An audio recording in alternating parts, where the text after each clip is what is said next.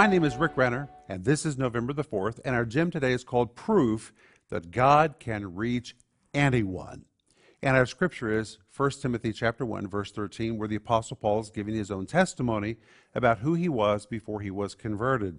And he says, before, I was a blasphemer, a persecutor, and injurious.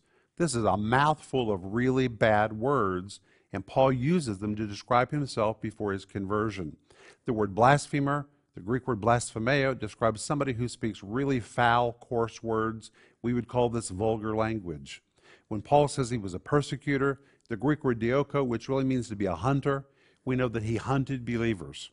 And lastly, he says he was injurious, the Greek word hubristis, which describes someone who inflicts pain simply for the pleasure of seeing other people suffer. These are really bad words.